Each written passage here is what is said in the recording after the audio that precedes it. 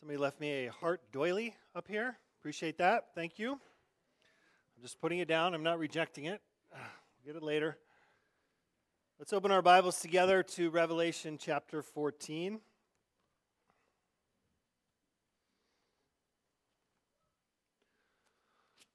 One little theological point as you're turning there, we preach before we baptize intentionally.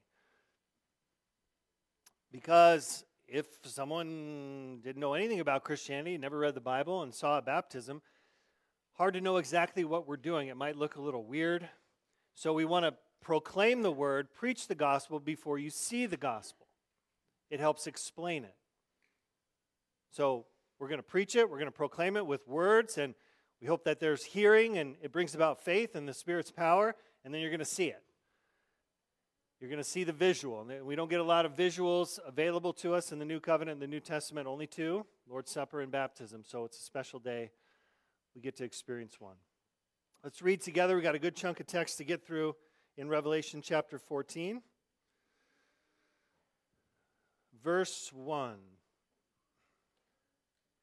Then I looked, and behold, on Mount Zion stood the Lamb, and with him 144,000 who had his name and his Father's name written on their foreheads. And I heard a voice from heaven, like the roar of many waters, and like the sound of loud thunder. The voice I heard was like the sound of harpists playing on their harps, and they were singing a new song before the throne and before the four living creatures and before the elders. No one could learn that song except the 144,000 who had been redeemed from the earth. It is these who have not defiled themselves with women, for they are virgins. It is those who follow the Lamb wherever he goes. These have been redeemed from mankind as firstfruits for God and the Lamb, and in their mouth no lie was found, for they are blameless. Then I saw another angel flying directly overhead with an eternal gospel to proclaim to those who dwell on earth, to every nation and tribe and language and people. And he said with a loud voice, "Fear God, give him glory, because the hour of his judgment has come, and worship him who made heaven and earth, the sea, and the springs of water." Another angel, a second, followed, saying, Fallen, fallen is Babylon the Great, she who made all nations drink the wine of the passion of her sexual immorality. And another angel, a third, followed them, saying with a loud voice, If anyone worships the beast and its image and receives a mark on his forehead or on his hand, he also will drink the wine of God's wrath, poured full strength into the cup of his anger, and he will be tormented with fire and sulfur in the presence of the angels and in the presence of the Lamb. And the smoke of their torment goes up forever and ever, and they have no rest, day or night, these worshipers of the beast and its image, and whoever receives the mark of its name. Here is a call for the endurance of the saints, those who keep the commandments of God and their faith in Jesus. And I heard a voice from heaven saying, Write this, Blessed are the dead who die in the Lord from now on. Blessed indeed, says the Spirit, that they may rest from their labors, for their deeds follow them. Then I looked, and behold, a white cloud, and seated on the cloud, one like a son of man, with a golden crown on his head, a sharp sickle in his hand. And another angel came out of the temple, calling with a loud voice to him who sat on the cloud, Put in your sickle and reap, for the hour to reap has come, for the harvest of the earth is fully ripe. So he sat on the cloud, swung his sickle across the earth, and the earth was reaped. Then another angel came out of the temple in heaven. He too had a sharp sickle. And another angel came out from the altar, the angel who had the authority over fire, and he called with a loud voice to the one who had the sharp sickle, Put in your sickle and gather the clusters of the vine from the earth, for its grapes are ripe. So the angel swung his sickle across the earth and gathered the grape harvest of the earth and threw it into the great winepress of the wrath of God. And the winepress was trodden outside the city, and blood flowed from the winepress as high as a horse's bridle for 1,600 stadia. Let's pray together.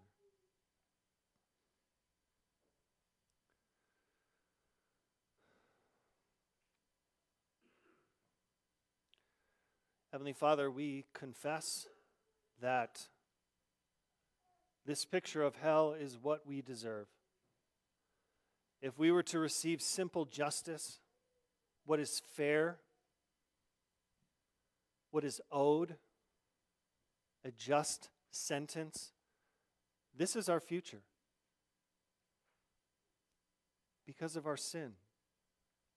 Lord, we are sinners by nature and by choice. We love the darkness more than the light. We look no further than sending the light of the world, Jesus Christ, God himself, into the world. What did we do to him? We betrayed him, we mocked him, we beat him, and we crucified him. Perfection. And we hated him. It causes us to look in the mirror, Lord, today and every day, and say, thank you for Jesus Christ. Thank you for the redemption, full and plenty. Thank you for the blood that was spilled, that covers every sin of all those who trust in him. Lord Jesus, we thank you for your shining righteousness. We thank you for your courageous sacrifice. We thank you for submitting to the Father's will, even when it meant you were crushed by the Father's wrath. Please forgive us.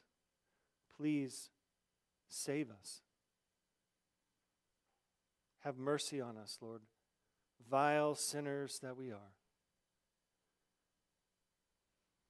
Holy Spirit, we ask that you would move this morning, you would change us, you would conform us to the image of Christ, you would give us endurance to continue to walk and follow Jesus wherever he may lead, wherever that leads.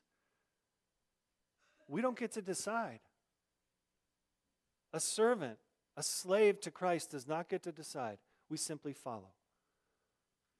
We simply walk in obedience to wherever you call us. So I pray you do a work of courage and faith in our hearts. And that some who are sitting here today who need to be reconciled to God would be. And I pray you would press your finger, Holy Spirit, so strong on their hearts that they could not resist.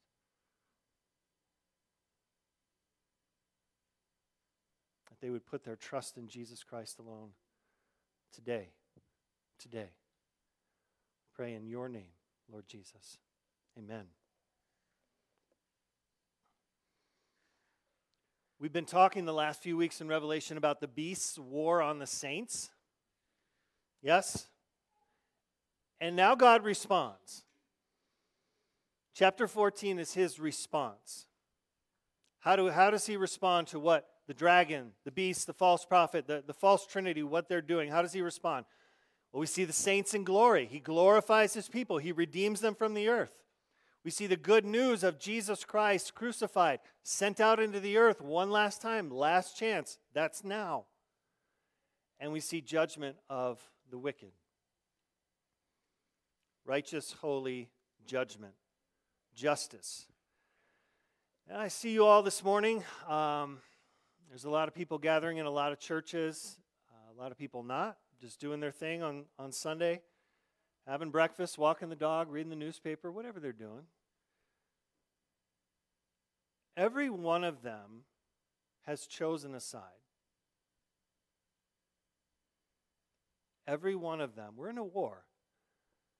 There's a war going on. It's unseen in many respects, but there's a war and everyone chooses a side. Nobody can be Switzerland when it comes to the dragon and the lamb.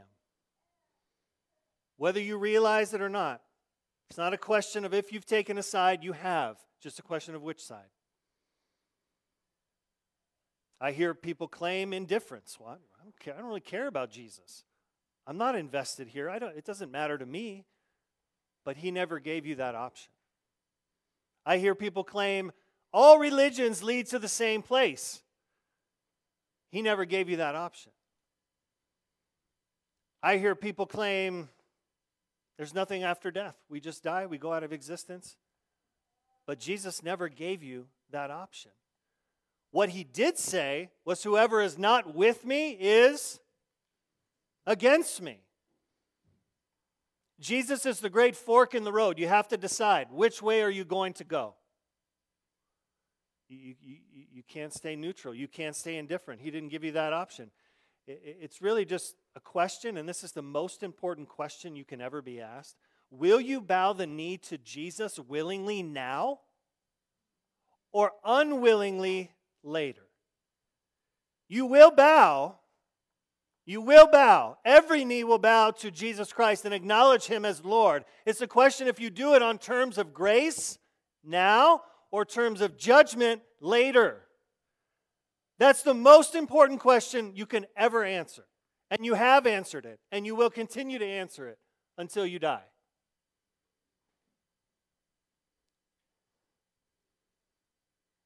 Everyone has chosen a side, and if you've chosen Jesus' side, I mean really chosen Him. He is everything to you. He is the center of your life. He is your greatest treasure. You won't regret it. You will never be put to shame. You will never be embarrassed of that decision. You will never say, oh shoot, I got it wrong. No one in heaven has ever said that. Now, you'd say, well, I think maybe the people in hell have. You might be surprised that they would acknowledge, because they have to, Jesus as Lord, but they don't want Him. They don't want to submit to Him. Their hearts are still hard. Their hearts are still selfish. Only by the power of God does that change. But if you are with Him, because you serve Him in this life, He will honor you for eternity. That's a promise. That's the truth. My job is pretty simple. Tell you the truth. Your job is to decide. You have to decide. And while I'm still preaching, there's still time. So I may just keep preaching for a long time today. Because Jesus hasn't come back. If I'm still going, I got 24 pages of notes here. You can't see it, but they're there. We might get old revival-style preaching going here. I'm just going to keep going until people start walking the aisles and raising their hands. I want you to get saved. I want you to know Jesus before it's too late. And we don't know the hour. We don't know the hour. 3 points today. Promises, warnings, and eternal consequences. Promises, warnings, and eternal consequences. Whether you believe the promises of God, whether you heed the warnings of God, eternal consequences. Eternal. Promises, number 1. John sees a heavenly scene filled with beautiful promises for God's people. Verse 1, then I looked, and behold, on Mount Zion stood the Lamb, and with him 144,000. Now, can't go into it deep, but back in chapter 7, we said that 144,000 represents the full number of God's people. 12 Old Testament tribes, 12 New Testament apostles, times 1,000, representing fullness. Okay, symbolic number for the fullness, the full people of God, Old and New Testament, who had His name and His Father's name written on their foreheads. If you want to go back and listen last week, we talked about the mark of the beast, but this is one of the reasons we're taking that as a spiritual mark. That the mark of the beast is not a literal physical mark, because the parallel to that, the seal of God, the Father's name written on their foreheads, is not obviously a literal written seal. So if you want more on that, you got to go back to last week. We can't talk about it too much, but there it is. Then John hears a loud voice, harps, and a new song. Verse 3. No one could learn that song except the 144,000 who had been redeemed from the earth. So angels don't get to learn this song. Elders, nope. Living creatures in heaven, Just you. Just the redeemed. Isn't that amazing?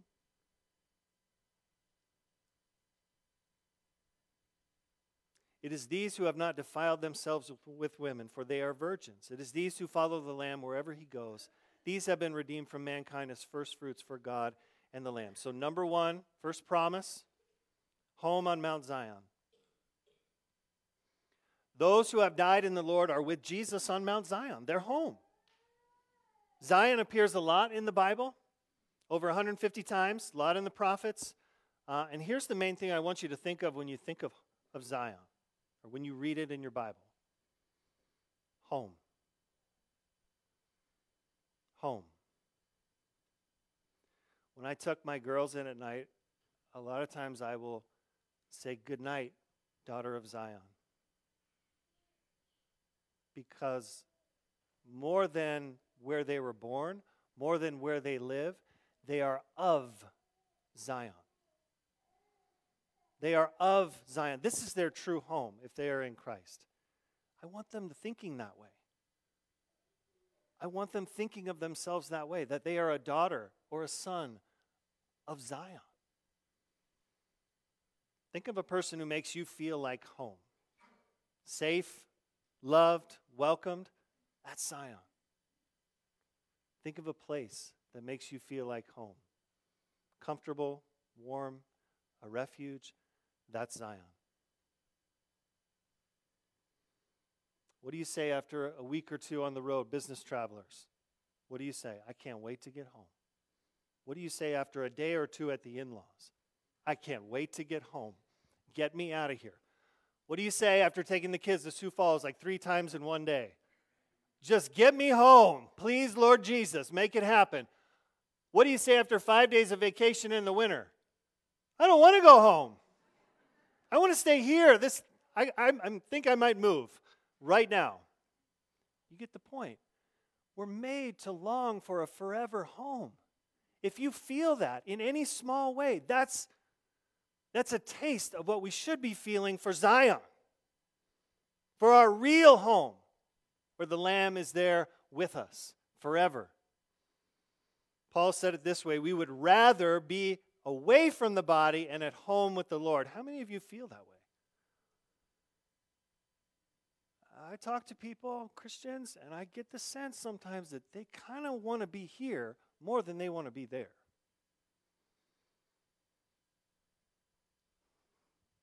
Yes, we have purpose in this life. Yes, there is meaning. Yes, we have work to do for the Lord. But the longing of our heart should be, I would rather be there. And I feel that more and more every day as I get older. The first fruits of God's people are already there. They're home. And we're close behind. Home has a name, Zion. Number 2, second promise, blameless. And in their mouth no lie was found, for they are blameless. This is the language of moral purity. John is not saying all who go to heaven are literally male virgins. Yes, we're tracking with that. This is why we have to be careful how we read our Bible. You need to take it on its own terms, not your terms, and say, well, I just read it literally. Well, then only men who are virgins are going to be in heaven. Clearly symbolic language for moral purity. Those who have not embraced and accepted the world's sexual ethic and immorality as a pattern, as a practice. Voice from heaven says that every Christian will be blameless. Jude says it this way: God is able to present you blameless before the presence of his glory with great joy. What a promise. Blameless. You will never hurt anyone again. And some of you need to hear that because you've hurt people. You won't be able to hurt anyone ever again when you're home and you're blameless. You'll never have to say, I'm sorry. Please forgive me. So that daily routine for most of us will just be discontinued of having to apologize, having to say sorry, because you can't do anything wrong. It's impossible. No one will ever be upset at you for anything again. It's not a good feeling because you can't do anything wrong. And you will not feel an ounce of shame as you stand before the throne of God himself. You're looking at God. You're in his immediate presence like we are right now. And you will not feel shame. You will not feel embarrassment. You will not shrink away from God. You will be blameless, holy, without spot or blemish. It's hard to imagine because we feel guilt and shame for doing good things in this life. Like you stop by somebody's house, you bring them cookies. You say, hey, I just stopped by. I know you went through this major hard life event. I have cookies for you. I want to pray from you. I'm sorry. I'm probably bothering you right now. You know, this was a mistake. I shouldn't have come over. I'll just leave and never come back. Please forgive me. It's like we feel shame for good things that we do. Not just the bad things, but the good things. All that's going to be gone. Never will we feel that way again. Fully confident in everything we do because everything we do will be righteous. Is that a great promise?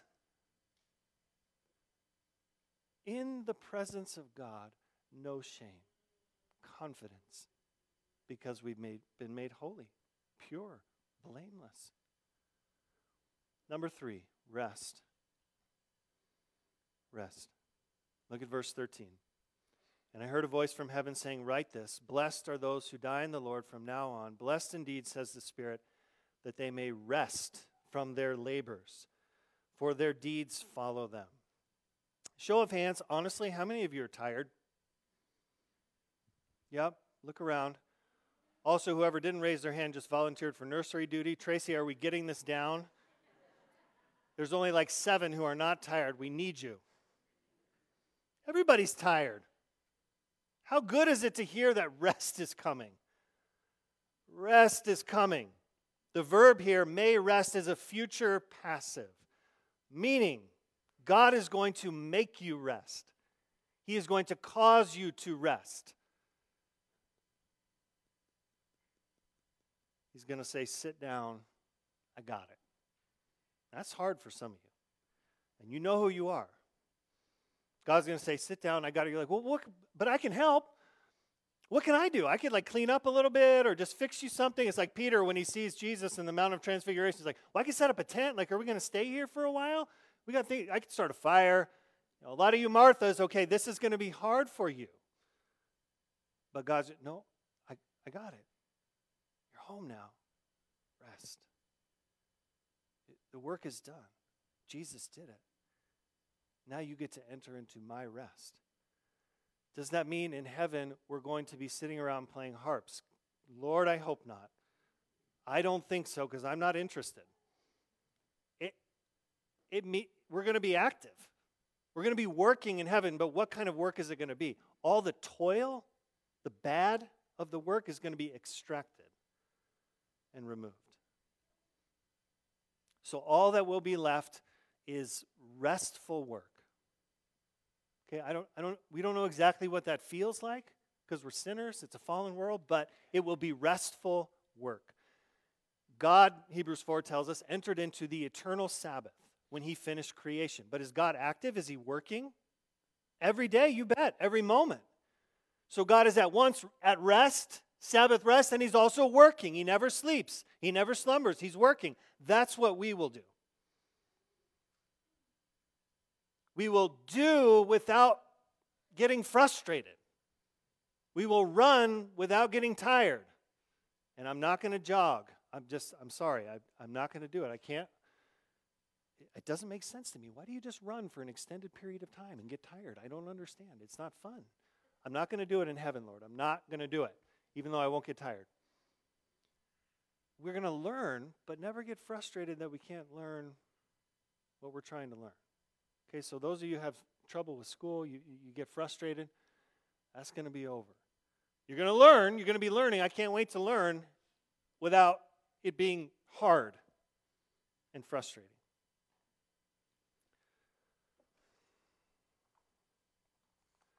Rest. Rest. Entirely restful work. That's what the promise is. Number 4, the gospel. Verse 6. Then I saw another angel flying directly overhead with an eternal gospel to proclaim to those who dwell on the earth, to every nation and tribe and language and people. In his unbelievable patience, God is giving the world one more chance to repent before the end. That's now. That's now. What is the eternal gospel? It is the message of what Christ has done, not what you must do. It is not good advice. It is good news. This is one of the most important things I can ever teach you. This is one of the most important things you can ever get, you can ever learn, is that the gospel, by definition, is news, not advice. What Christ has done, not what you must do. In so many churches and Christians, this is what they get wrong. You know, good advice, as helpful as it may be, folks, it doesn't make dead sinners alive. It doesn't make dead sinners alive. It does not have that power. Go to Ezekiel 37, okay? What makes the dry bones live? Prophesy. Preach. Tell them what the Lord has done. He doesn't say, okay, bones, here's how we do it. You connect one to the other, and then you need a little of this and a little of that to make yourself alive. That's not the gospel. That's not preaching. Only good news has the power to make you alive. Christ, once for all, crucified. Christians get filled up with good advice every Sunday, and they're starving for good news. They are starving. Jesus did not come to help us save ourselves. You tracking with that? Am I right? Jesus came to save us. He didn't attempt anything. He accomplished something. He didn't say, build a kingdom for me. He said, receive a kingdom.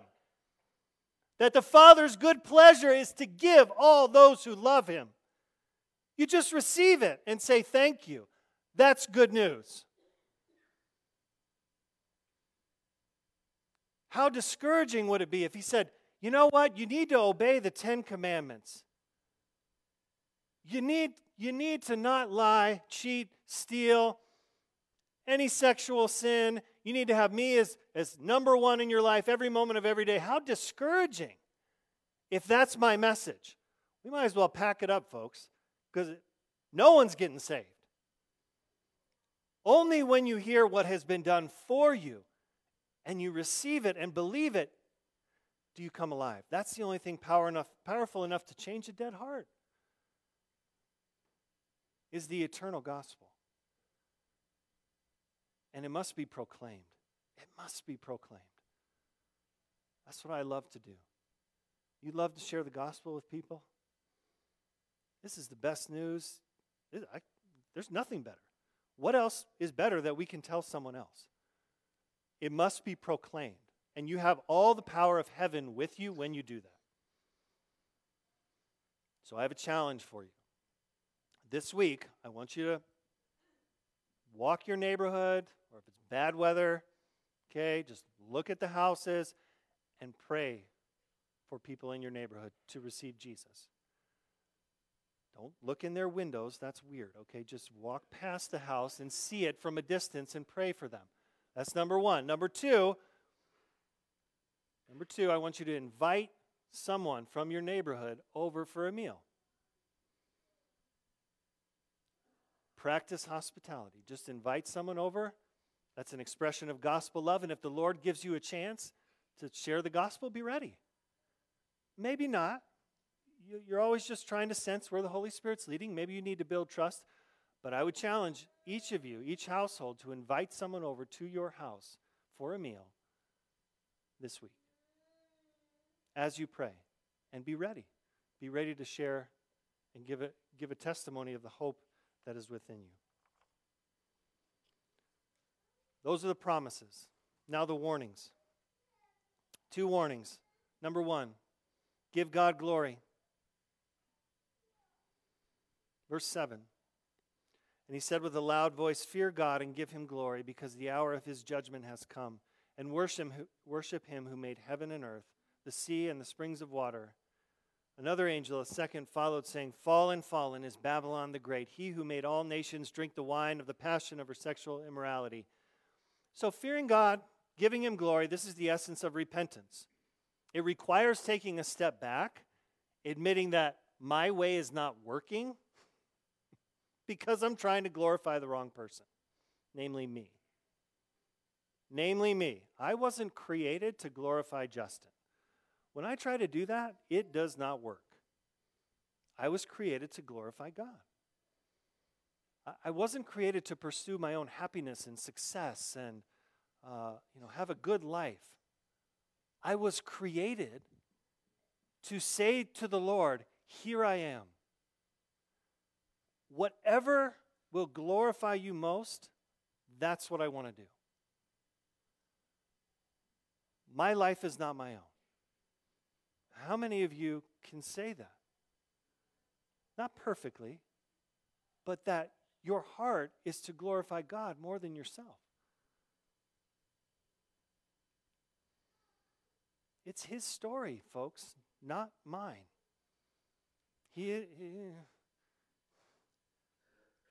I'm just a small supporting actor in His drama. Okay, He's not a supporting actor in your Hallmark movie that has a happy ending and everything goes the way you want it to go, and God helped you get there. God, thank you for that boost. This is God Almighty. Mike Horton says it this way: the triune God is the sun on the horizon, and we orient ourselves to that sun, not the other way around. Instead of starting with ourselves, our plans, our purposes, our dreams, our accomplishments, and seeking to learn how God can serve our goals and desires, we begin with God. Now, you may not like it, but you need to hear the warning. You are not the center of the universe. God is. Now, that sounds like theologically we nod, yes, but culturally that's very difficult. Because you are constantly told you are the center. You are the most important person. Whatever you want to be, whatever you want to do it. You can do it, kids. I mean, how floored would you be if you said, what do you want to do when you grow up, kid? And they were like, I want to glorify God in whatever way He sees fit. You'd fall over. Maybe, I'm just having this thought now, maybe we should train our kids to say that. I want to be a doctor. I want to be this. I want to be rich. Here I am, Lord. Whatever will glorify you most. If it's going on the mission field, I'll do it. If it's being a stay-at-home mom, doing laundry and dishes and caring for my kids every day, I'll do it. If that's what will glorify you. If it's working, if it's whatever it is.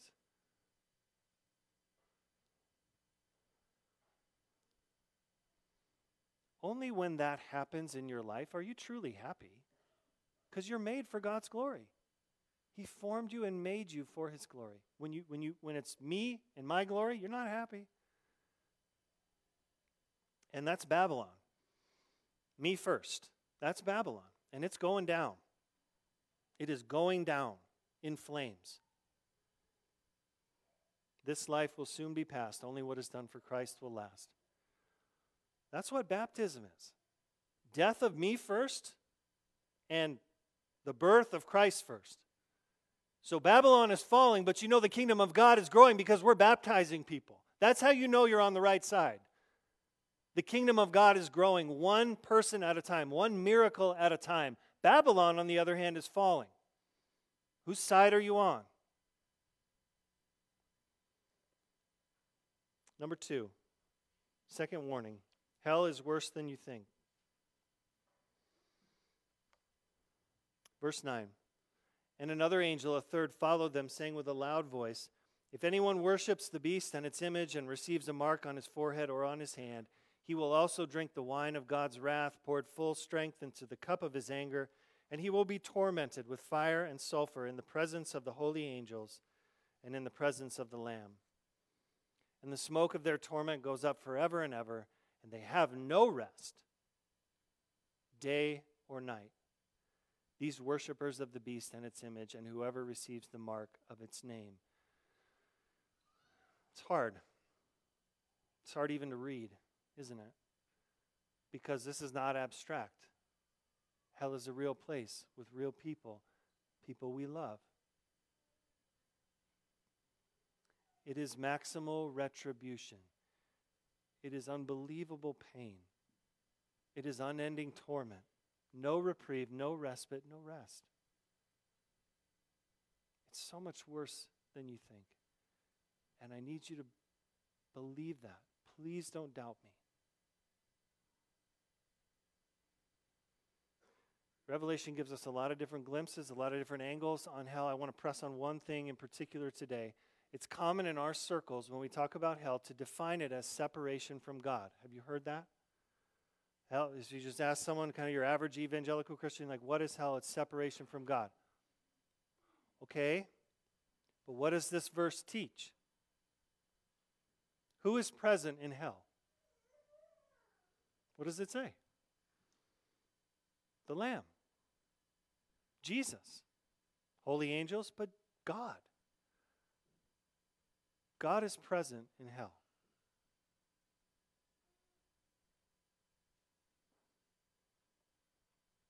The people in hell want nothing more than to be separated from the presence of God. Understand that. It is not his presence to bless, it is his presence to judge. He is there as judge. All blessing is removed from hell and those in hell. God is there, but not to bless. They are separated from his blessings, his grace, his mercy, his kindness, which we all get very used to in this life. Even if you don't love Jesus, man, I sure like a warm spring day. Man, I sure like this. Man, I sure like that. Hell is exile from all blessing, all goodness. It is to be utterly alone. And some of you are like, that sounds great. I love being alone. Sounds more like heaven than it does hell. Okay, let me argue with you. You love being alone because of the things you get to retreat into. You watch a little Netflix, you read your book, you listen to your music, you have a glass of wine, you paint your nails. Okay, clearly this is a female introvert who's trying to get away from everyone. You go in the garage and you tinker with your hobbies, you get in the car and you drive. You go to the golf course, you play around a little. Whatever you do, I got to get away. I got to be alone. None of that is there in hell. You don't get to be alone with any blessing. You just get to be alone with your own wicked heart. Further and further into yourself. It is dark.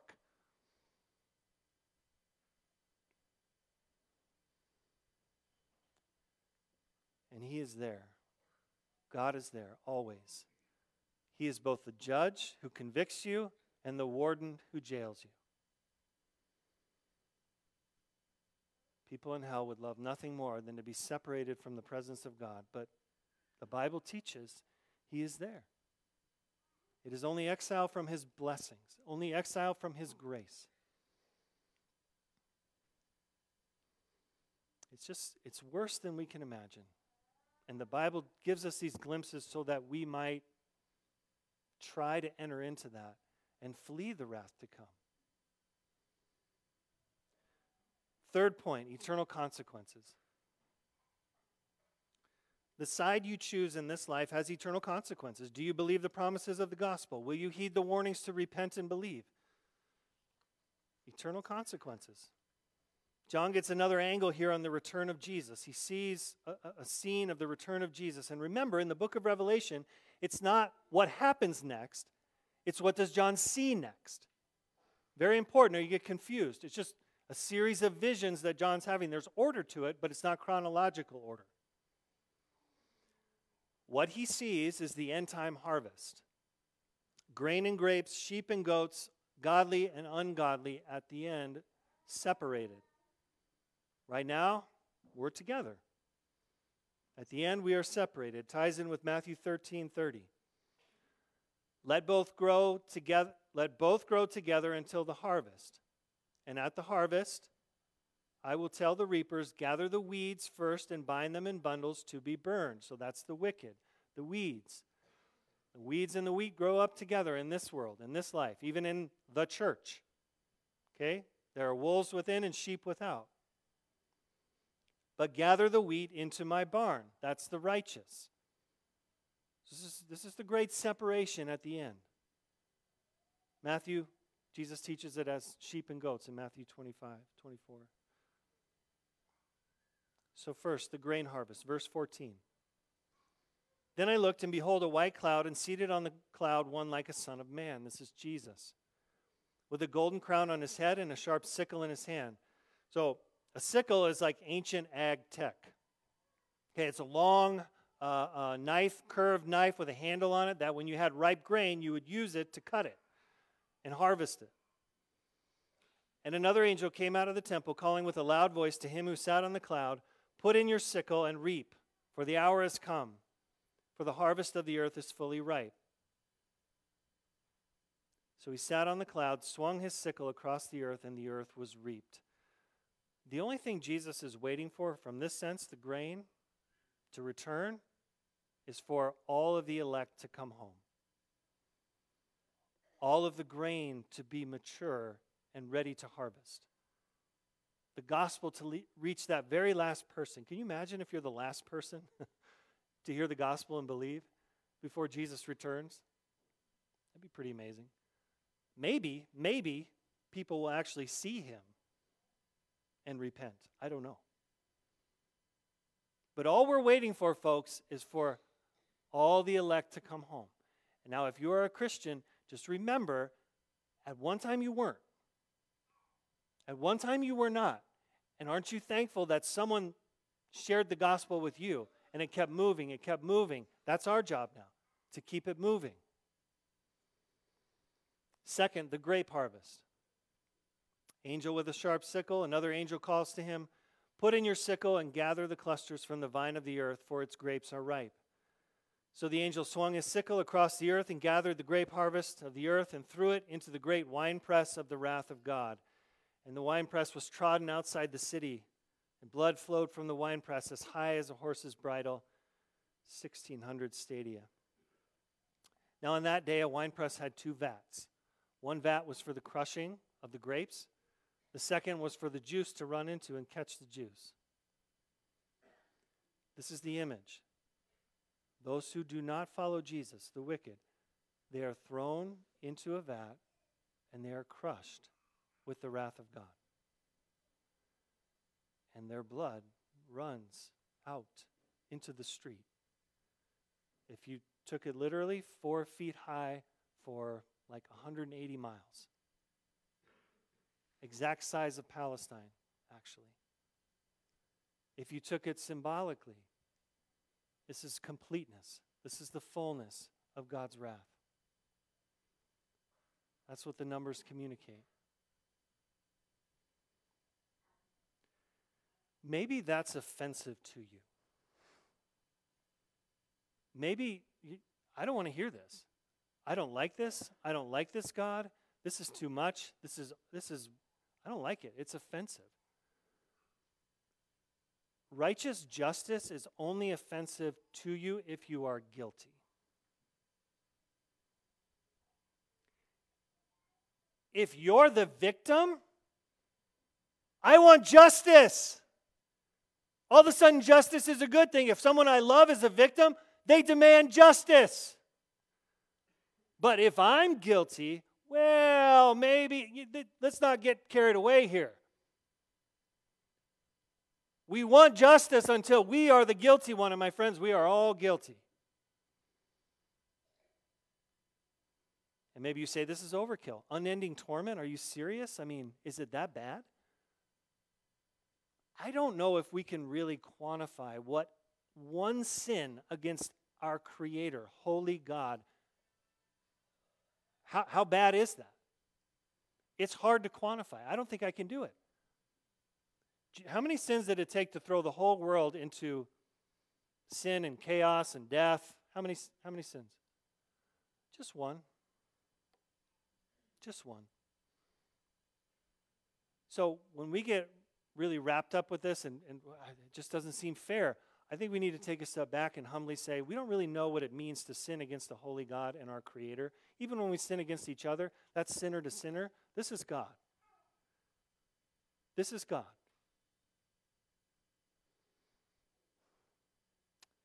That's why it's a grape harvest. Wine typically is celebration. Yeah? Justice is a good thing. Justice is a good thing. Evil in all its forms is finally dealt with. That's a good thing. It's hard. It's hard to see. It's hard to take. It's hard to read. But I think we understand that justice is a good thing. That's all they're getting is justice. No one is being treated with injustice. So here's the deal. We're all guilty. We all deserve to be in the winepress. We all deserve to be crushed with the wrath of God. Will you trust the one who was crushed for you? Will you trust the one who took that wrath for you? Who was crucified outside the city so that you can come home to Zion? That's what Jesus did. And I just beg you to flee the wrath to come and run to Jesus.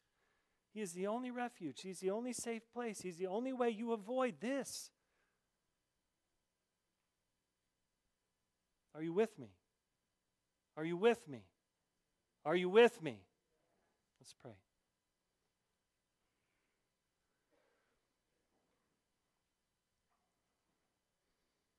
Heavenly Father, we thank you for your holy word. It can be difficult at times, Lord,